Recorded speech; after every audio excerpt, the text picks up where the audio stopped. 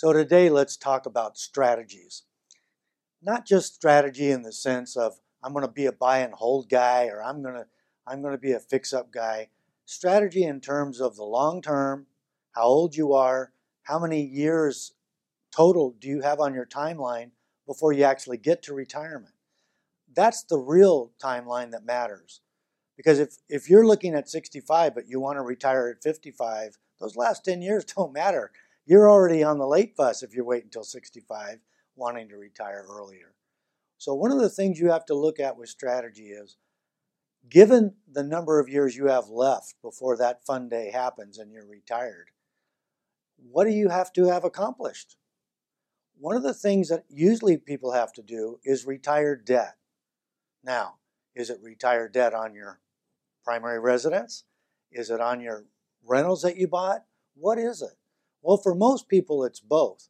But for now, let's talk about what happens when you want to retire your debt. Debt on rentals at retirement is not a good thing, because I don't care how many months you have to go or years, that's cash flow you're not getting that the lender is. So if you've got 10 years to go or 20 years to go, it doesn't matter, because the guy with 20 years to go has twice as long, but he may have 3 times the properties. How many can you free and clear of all debt by the day before your retirement party starts? So that's one thing to look at. The other thing is, maybe you're going to buy notes too, and that's going to be part of your ultimate strategy. If you're buying notes too, are you buying them in your own name?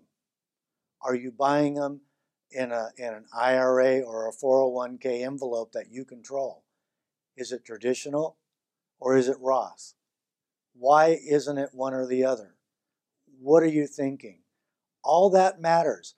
People tend to want to just pull, aim, and shoot. And that's where people get in trouble, and that's why we call it purposeful planning. Not, I just got up and this sounds like a good planning. So when you look at strategies, the timeline dictates what you can and can't do most of the time. When you're 53 years old and you own your primary residence and you have some money in your 401k and maybe an IRA or two between you and your wife, you can't just willy-nilly go out and buy 6 pieces of real estate and acquire $1 million plus of debt simply because you can afford it. Because if you're going to retire, say at 65, you've only got about 12 years to go. Can you retire 2 commas worth of debt in only a dozen years? I don't know. Can you? If you had enough capital to buy those 6 small pieces of property, did you have any extra for cash reserves? Did you have any extra to buy notes? What did you do? Why did you do it? And what's the timeline you have to accomplish all the goals?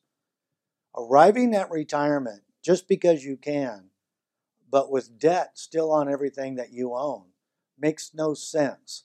Sure, you might be able to squeak by.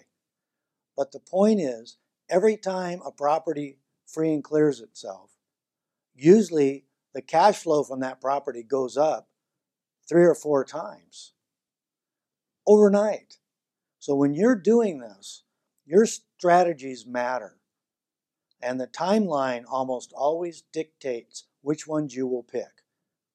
Now, later on, we're going to be talking about exactly which strategies for which people and what timelines matter the most.